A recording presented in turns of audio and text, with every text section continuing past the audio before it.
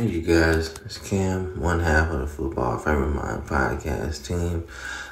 Just giving a week 9 recap and a week 10 preview of the NFL, man.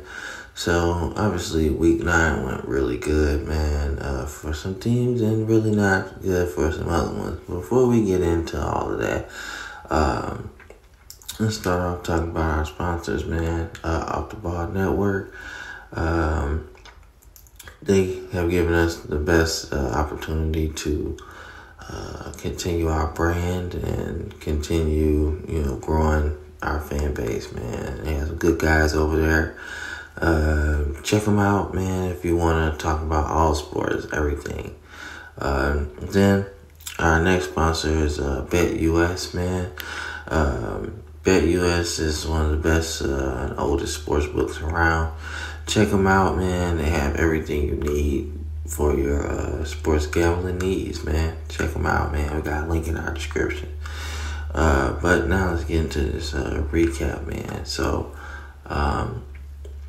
couple games, man. Well, maybe not even games this week, man. Just talk about performances and things like that, man. But obviously, I'm gonna talk about my Ravens, man. 37-3 against the Seahawks, man. I actually thought this game was gonna be really close. I didn't think it was gonna be like that, man. But man, what a game. Obviously, defense really shut down Geno Smith and Kenneth Walker and everything, man. I'm telling you, man. Like I said, it looks like we are really hitting our stride at the right time, man. So we'll see, man. Hopefully, when we get into the playoffs, man, Lamar can kind of get away from these demons, man. But definitely a good game, man. Excited about how Lamar playing, man, and how our defense is playing. But man, that was definitely not the performance I thought we was gonna do, man. I thought it was gonna be a shootout, man. Another game I want to talk about, man, is let's see. I'm talking about the Eagles, man, and the Cowboys. That was a pretty good game, man. That was exciting, like, all the way to the end, man. Dak looked like, the quarterback he's getting paid to be, He was making throws. He was trusting everything. But, man, the Eagles just had a little bit too much for him, man. I like, how the Eagles defense, man, just continued to harass him all day, man. I'm telling you, man, the Eagles is on a mission, dude. Like, that's one of my Super Bowl picks, so I just want to see them continue to win, man. So as long as they keep winning, my Super Bowl prediction looks pretty good. So, but Dak definitely looked good in this game, man. So, last game I want to talk about, man, is the Raiders, man. The Raiders are going against the Giants, man. Obviously, the Giants are down a quarterback, but let's not act like the Raiders weren't down a quarterback either, man. And had a new coach. So, I mean, gosh, those things. You can't predict the coaching change in the middle of the season, but I really think the Raiders needed it. And hey, it worked out, man. Antonio Pierce looks like he's got the guys believing, and let's hope he can continue to keep his job, man. I think they really need a new face and somebody that is a player's coach, man, because Josh McDaniels really isn't like that. So but we'll see. We'll see, man. I'm not really sure how it's gonna work, but they played their tails off for him, and we see how they go, man.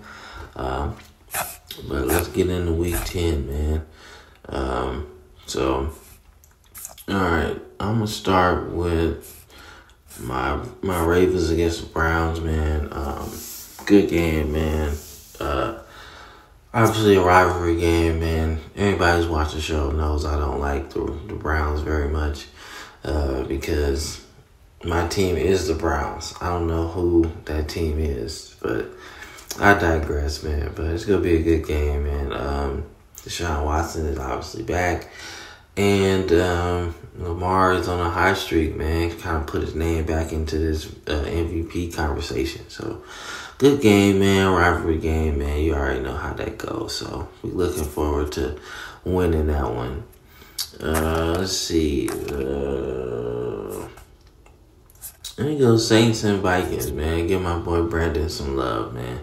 The Saints struggled with the Bears, surprisingly, man. I didn't expect them to struggle like that.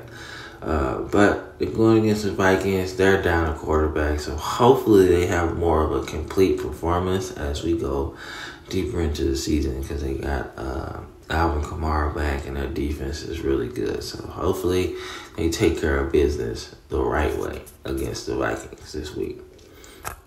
All right. Last game before I get up out of here that I want to talk about, man. It's the Texans and the Bengals, man.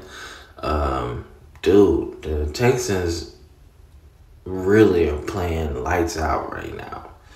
And I'm not saying they're going to be a team to, like, beat or whatever, but it's a team that nobody who has, like, on the fence playoff aspirations right now. Like, you know, a team that's not, you know, winning as much, but can make the playoffs, but got to win a lot more games than they lose down the stretch. If you got to play the Texans, man, you're going to have trouble, man. I mean, they're a team that can score with you. They're a team that can fight you in a phone booth, you know, 7 to 10 games. Like, they're good, man. They're good. And they're young, too. So then C.J. Stroud is out here playing like a 6-year veteran, man. Like, he's really probably Rookie of the Year at this point, man. I don't think anybody's really tested him. So, but that's one of those games, man. But then you got the Bengals on the other side, man. They seem like they're coming together right now. So, you know, we'll see. We'll see how that goes. But it should be a good game to watch, man. But like I said, that was your recap and your preview of NFL. So don't forget to like, subscribe, man. We got a lot of stuff for y'all, man. We're going to keep going. But it's Cam, one half of the Football Frame of Mind podcast team, signing off.